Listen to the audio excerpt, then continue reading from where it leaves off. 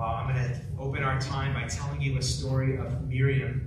This is not Miriam who comes to church here. This is a different Miriam.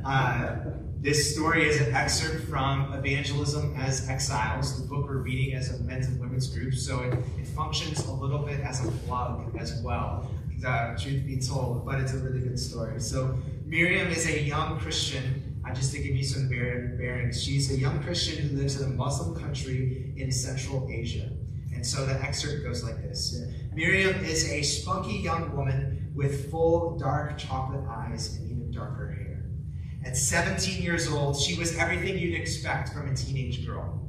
But she has a steadfast passion for the gospel. Only a few months into her newfound faith, Miriam was already an ardent evangelist, regularly telling the gospel to classmates and friends. One late afternoon, Miriam got called to her principal's office.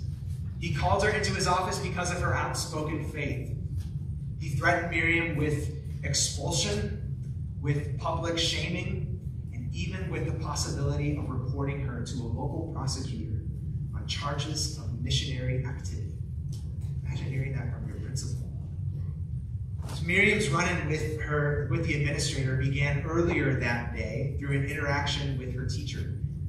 He had been lecturing on Christianity, explaining that Christians believe in 3 different gods, explaining that Christians are guilty of shirk, which is the worst possible sin in Islam. They're guilty of this because they worship Jesus. He explained that Christians accept 4 different insul, or gospels, that are corrupt and contradictory. And his lecture was likely one that the teacher repeated many times, but one that it's doubtful he ever encountered any kind of pushback. But on that day, at some point in his lesson, Miriam boldly raised her hand, and she asked if she could amend his description. She explained that Christians didn't believe exactly as he suggested. And the teacher, taken aback, then asked with impertinence, "Well, how would you know?" Well, in her reply, Miriam revealed she had actually read the Bible. She even had one with her. So before a classroom of 38 students and a high school without a single other Christian, Miriam boldly defended the gospel. She asserted that Christians believe in only one God.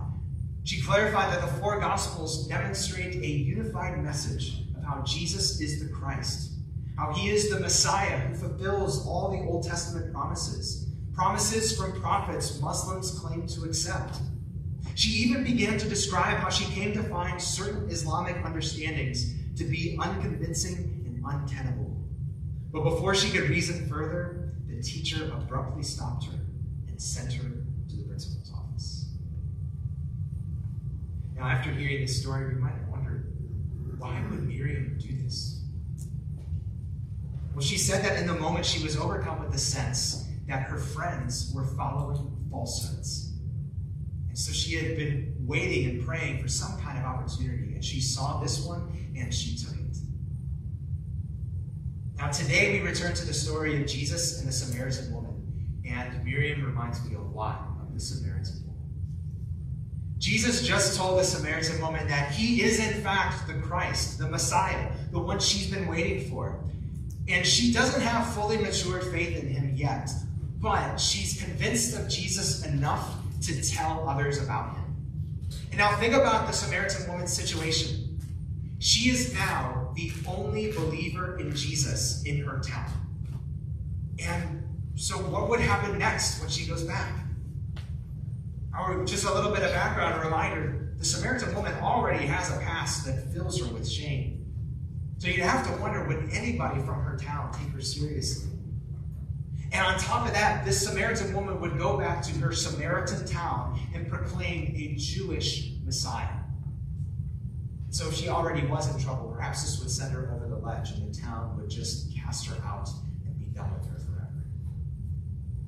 So what happens? Well, let's read from John chapter 4, verses 27 to 42. If you're looking at the Bibles provided, you could follow along, I believe, around page 889 or so. 888 or 889. Just then his disciples came back. They marveled that he was talking with a woman. But no one said, "What do you seek?" or "Why are you talking with her?" So the woman left her water jar and went away into town and said to the people, "Come, see a man who told me all that I ever did. Can this be the Christ?" They went out of the town and were coming to him. Meanwhile, the disciples were urging him, saying, "Rabbi, eat." But he said to them, "I have food to eat that you do not know about." So the disciples said to one another, "Has anyone brought him something to eat?" Jesus said to them, "My food is to do the will of him who sent me and to accomplish his work. Do you not say, 'There are yet 4 months, then comes the harvest'? Look, I tell you, lift up your eyes and see that the fields are white for harvest. Already the one who reaps is receiving wages and gathering fruit for eternal life, so that the sower and reaper may rejoice together. For here the saying holds true, one sows and another reaps. I sent you to reap for that which you did not labor. Others have labored, and you have entered into their labor." Many Samaritans from that town believed in him because of the woman's testimony. "He told me all that I ever did." So when the Samaritans came to him, they asked him to stay with them, and he stayed there 2 days. And many more believed because of his word. They said to the woman, "It is no longer because of what you said that we believe, for we have heard for ourselves, and we know that this is indeed the Savior of the world." This is God's word. We get some of the main point of this passage like this. Jesus sends his people to scatter his word in order to gather a harvest of those who receive eternal life. Jesus sends his people to scatter his word in order to gather a harvest of those who receive eternal life. Christian brother and sister, do you know your job description? Do you know your job description? We talked about this a couple of weeks ago when we talked about John the Baptist. We likened a Christian's job description to what John the Baptist does. John the Baptist prepared people for Jesus, and he pointed people to Jesus. We said that could sum up well what Christians are meant to do. But the Bible describes our jobs in other ways besides that. And yet, in fact, it uses several different images or metaphors. The Bible calls us fishers of men, for example. The Bible calls us ambassadors of the kingdom. The Bible calls us heralds of good news. And here today, this passage calls us workers in the harvest. And this part of John 4 helps us to live out who Jesus has already made us to be. Live out who Jesus has already made us to be. So let's dive in first by looking at the heart of a harvest worker. The heart of a harvest worker. We're going to look at verses 27 to 30 right off the bat. Now, do you know that God loves you and has a wonderful plan for your life? If you died tonight, stood before God, and he asked you, "Why should I let you into heaven?" what would you say? One of my favorites, one I use often. Can I ask you a question? What do you think about Jesus? Now, faithful Christians know that we should speak to other people about Jesus, but if you're like me, you often just don't know what to say. So that's why it can be helpful to have questions prepared in advance. Yet for as helpful as questions and methods can be, they do come with some pitfalls. Questions and methods when it comes to talking about Jesus can become formulas. They can lead us to talk to every person in the same way. Questions and methods can keep us from listening well, and they can keep us from meeting people where they are. Questions and methods can even turn the gospel into cold, rehearsed facts. They can keep us in the realm of why we need Jesus, which is good and necessary and important. But we also need to go to the realm and explain why people should want Jesus, not just why they need him. So for the Samaritan woman, we learn what a good harvest worker in Christ's field looks like. And I bet it's not what you think. A good harvest worker isn't someone with just the right questions and methods. A good harvest worker isn't someone with respected credentials. A good harvest worker isn't someone with polished speech. She isn't someone with lofty rhetoric. She isn't someone with thorough reasoning. So what is a good harvest worker? Well, a good harvest worker is someone who has a heart that is captivated by Christ. A heart that is captivated by Christ. Let's make two observations of the Samaritan woman from verses 27 to 30. Just two observations. First observation, the Samaritan woman is not defined by what other people think about her. She's not defined by what others think of her. So just when Jesus reveals to her that he is the Messiah, then the disciples return. Now, if you think the disciples' timing is bad, their attitude is even worse. Jesus shocks them. They wonder, what could you possibly want from this woman? They wonder, Jesus, why are you wasting your time? Now, nobody said that, John records, but they all were thinking it. And John knows they were thinking it because I bet he was among the ones who was thinking it. So the disciples agree with the cultural customs of the day. And not only do Jews not have no dealings with Samaritans, but also men, especially rabbis like Jesus, did not deal with women. To them, back then, it was a waste of time. To them, it was a distraction from real ministry. But Jesus didn't follow the custom of man. He followed the truth of God. This woman was not a waste of time. This woman has dignity. She has worth. She has value. Because she's made in God's image. And this, what Jesus will do, is so like God. The one who the disciples disregarded is the one through whom Jesus would save almost an entire city. And this application comes up a lot in the Bible, which must mean that we really need it. This application answers questions that we might ask ourselves. And I wonder if you ask yourselves a question, how could God ever use somebody like me? How could God ever use somebody who's done the things that I've done? How could God ever use somebody with kind of my lack of ability and knowledge? How can God ever use somebody who's a woman? Well, the Samaritan woman comes in a long line of figures in the Bible.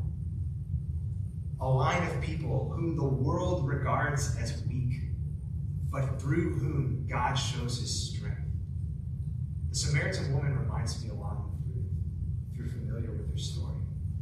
Ruth is a pagan from Moab who clings to her Jewish mother-in-law after her husband dies. Ruth goes to a strange land. She goes back to Israel with her mother-in-law and worships the one true God. Ruth ends up teaching her mother-in-law what faithfulness to the one true God looks like. Ruth ends up giving birth to a son who is in the line of David, a line that would lead to the Messiah, Jesus.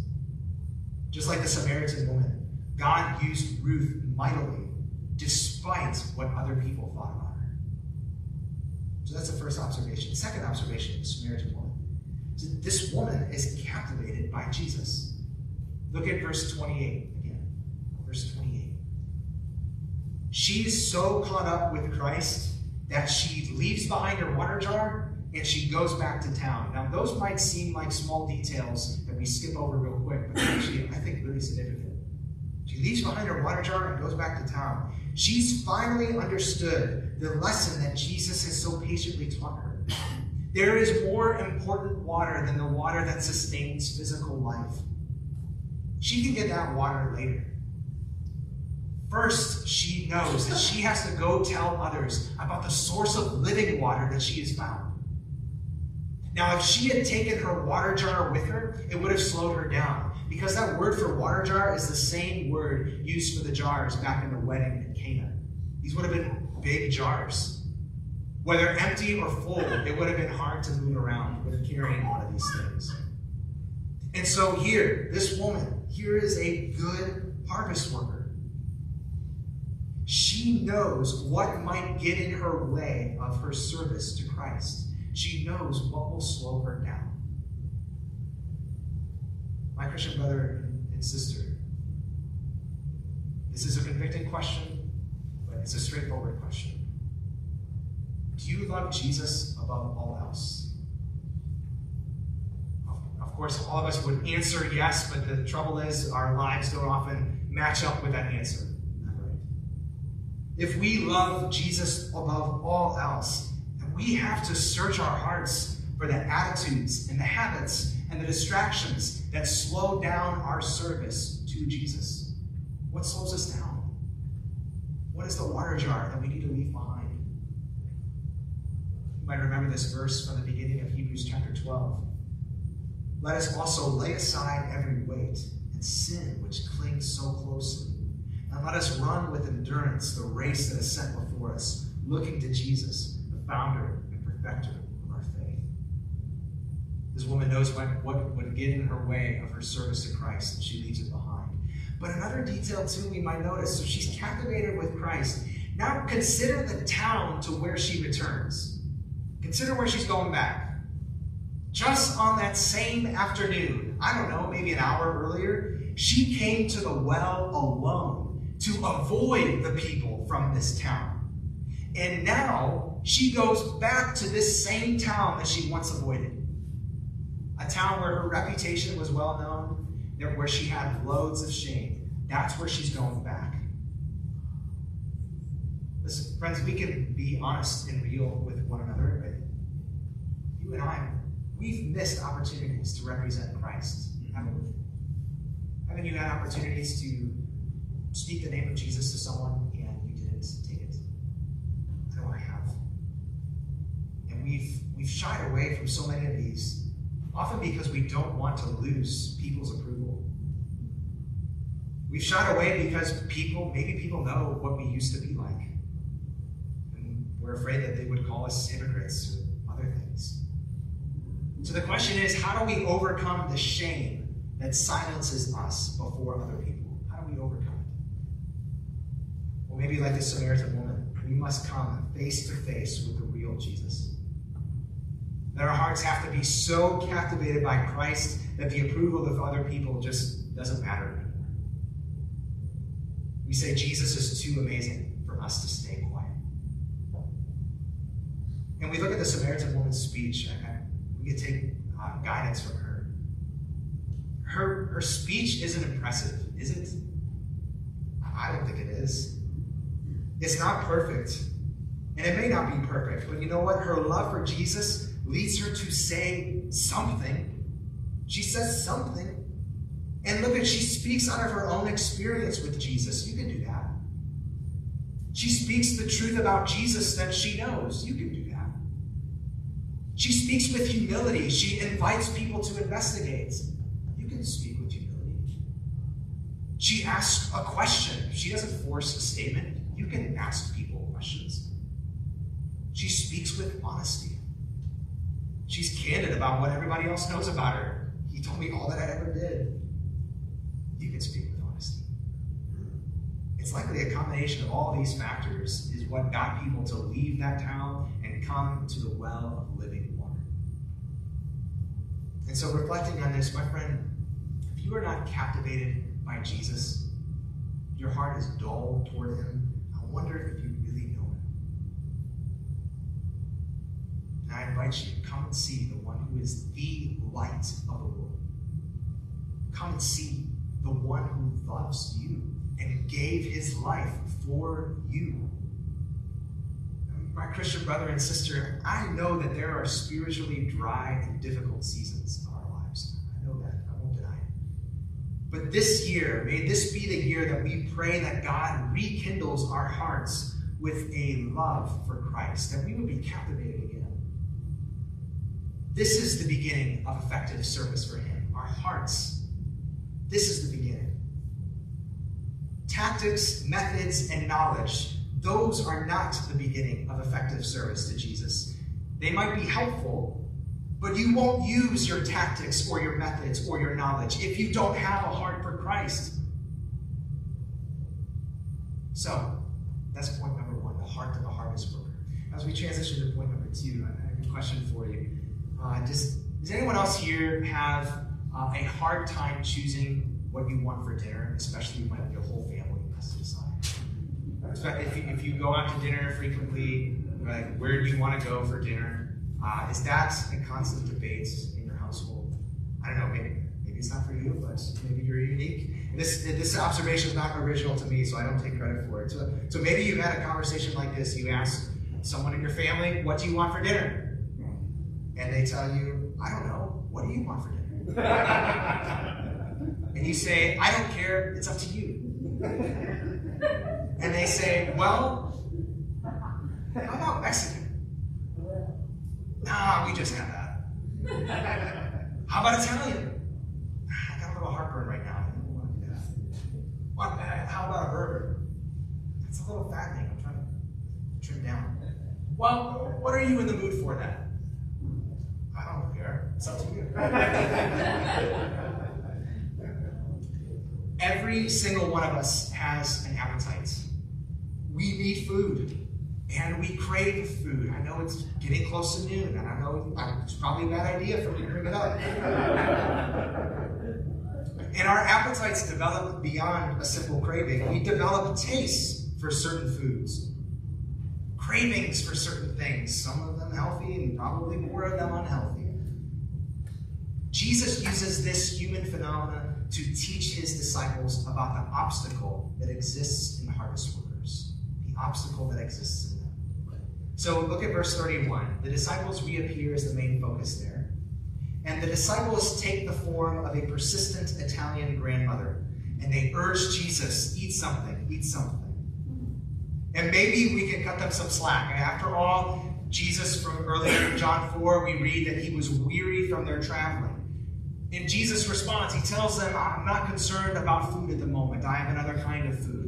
And as has been the pattern in John, the disciples just don't get it. They think Jesus refers to physical food. And so they wonder if Jesus has used his DoorDash app to order hot wings while they were gone. No, Jesus tells them, I have a different kind of food. I hunger for something else. Verse 34, my food is to do the will of him who sent me and to accomplish his work. It's good to notice, as often when you're reading the Bible, what Jesus doesn't say here. What he doesn't say. Jesus doesn't say that he never eats physical food. There are plenty of times in the Gospels when Jesus eats and drinks. And 1 Timothy 4 is a good chapter to remember. 1 Timothy 4 says, God created food to be received with thanksgiving. It's a good gift. But what Jesus does say here is that he hungers for serving his Father more than he hungers for physical food. I wonder if us Americans can honestly say the same thing. That we hunger for serving God more than we hunger for physical food. Jesus just proved it. Jesus set aside his hunger and thirst for the sake of caring for a broken woman. His hunger to see her drink living water and eat the bread of life outweighed his own hunger for physical food. So can you start to see the obstacle in the disciples' hearts, in the harvest workers' hearts, the obstacle that's there? They have bad appetites. They have bad appetites. They don't have a taste or a craving for the healthiest food. The food of living for God, the food of enjoying his presence. Instead, they crave and eat too much junk food. And granted, yeah, not all of that junk food's bad. Some of it they need. But they can also develop tastes and cravings that are selfish and worldly. All of us can develop tastes and cravings that crowd out our hunger for the Lord, that spoil our appetite for God. The Bible warns us about this all the time. I'll give you 3 examples. One we read earlier from Deuteronomy chapter 8. Jesus quotes it when Satan tempts him in the wilderness. He says, man does not live by bread alone, but man lives by every word that comes from the mouth of the Lord. It's our nourishment for our hearts. Matthew 6, verses 31 to 33. Therefore, do not be anxious, saying, what shall we eat, or what shall we drink, or what shall we wear? Do not be anxious about these things. For the Gentiles seek after all these things, and your heavenly Father knows that you need them all. But seek first the kingdom of God and his righteousness, and all these things will be added to you. There are things that can spoil our appetite for the Lord. 1 John chapter 2, verses 15 to 17. Do not love the world or the things in the world. If anyone loves the world, the love of the Father is not in him. For all that is in the world, the desires of the flesh, and the desires of the eyes, and the pride of life, is not from the Father, but is from the world. The world is passing away with all its desires, but whoever does the will of God abides forever. So we have cravings. We can eat too much food. It spoils our appetite for God. That's the obstacle. So, ask you, how's your appetite? How's your appetite? What are you hungry for? Is your appetite for serving the Lord lacking? Is it deficient? Well, my friend, could it be because you filled up on other things? Perhaps it's time, if you want to recapture that appetite, perhaps it's time to scale back on some of the things you fill up on. Perhaps it's time to scale back on activity as much as you can handle. Perhaps it's time to scale back on distraction, looking at your phone every minute and a half.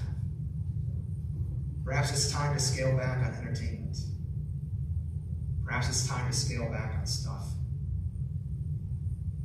You know, this is one of the benefits of fasting, which we really don't do anymore. Fasting reminds us where our true hunger should lie. And yeah, we can fast from food, but you can fast from other things. Consider fasting from social media. Consider fasting from your phone. Consider fasting from TV. Heck, even consider fasting from all screens for like a night. Because friends, I think it's time to reset our appetites. Start craving good things again. Because if we keep this obstacle in place of a bad appetite, it will have a negative effect. Because if we don't hunger for Christ, then we won't hunger for other people to know Christ. I mean, that's probably why you and I don't share the gospel as we should. We don't hunger for Jesus. If we really did, we would talk about it. But if this hunger isn't in place, we don't hunger for other people to know Christ, then we won't notice the harvest of people who are in front of us. This is the point Jesus makes in verses 35 and 38. He tells the disciples to look in front of them. There is a harvest to be had in Samaria. The harvest is ready right now. He tells them you don't have to wait for the crops to grow. They're ready. The reapers are having success. The fruit has already appeared. Jesus says the sower and the reaper rejoice together. Verse 37. He likely refers to John the Baptist and himself. Now John prepared the way. Now people are coming to Jesus. And now he's sending his disciples to gather fruit from that harvest. But in order for the disciples to go into the harvest, they'll have to hunger for Christ and Christ's work. They'll have to be less caught up with the world and more caught up with Jesus. Friend, I wonder, no, I don't wonder, I know. There is a harvest in front of you and me that we're missing. That's right in front of us that we don't see. Because we're too busy looking at other things. There is a harvest in front of us that we're missing. Jesus sends us to all the nations of the earth to make disciples. Friend, where will you start? What is the harvest in front of you? Friend, will you start with one person? Will you start with one person? This year, will you tell one person about the only one who can save them from judgment and give them eternal life? Will you draw close to them? Will you care for them? Will you act as Jesus did for the Samaritan woman? That's what we're trying to do in this Who's Your One deal. We want to help one another with this. We want to get wisdom from one another with this. We want to pray for each other with this. Because look at, just through one person, through one Samaritan lady, Jesus saves nearly an entire city. Can you start with one person? What is the harvest in front of you? Christian, Jesus has sent you. You are a disciple. Jesus has sent you. What is the harvest in front of you? Parents in the room, maybe you feel really stretched thin. You might know this already, but we need reminders. Your primary harvest field is your children. Please continue to sow the seed of the gospel through your words and your attitudes and your actions. And do that patiently. Pray. Those who work, could the harvest in front of you be your coworkers? I mean, I know that can be kind of tricky, that will take some deft and tact to navigate, but you can start somewhere. Friends, could the harvest in front of you be a group of Cleveland that is neglected and forgotten? Could you think about maybe the harvest being a child who doesn't have a mom or a dad? Could you go to the harvest of fostering a child this year? Do you start that process? There is a harvest in Cleveland of women who are abused and alone. There is a harvest in Cleveland of people who are fresh out of prison. There is a harvest in Cleveland of kids who live in broken and rough houses. There is a harvest in Cleveland of refugees who are living in a new country. There is a harvest in Cleveland of international students who don't have any friends. Friends, the laborers of these harvests are few. They're few. Will you go? Will you go? I understand some of our excuses are valid. I get it. But I don't want us to keep consuming the goods of the world. That keep us from going to these harvests. You know, all of the areas I've mentioned, look at the bulletin board. We have connections to all of them. Will you go this year? I'm going to ask this one too. Could the harvest in front of you be another country? Could the harvest in front of you be another country? Seriously. You can join an effort to reach a group of people who have little to no access to the gospel.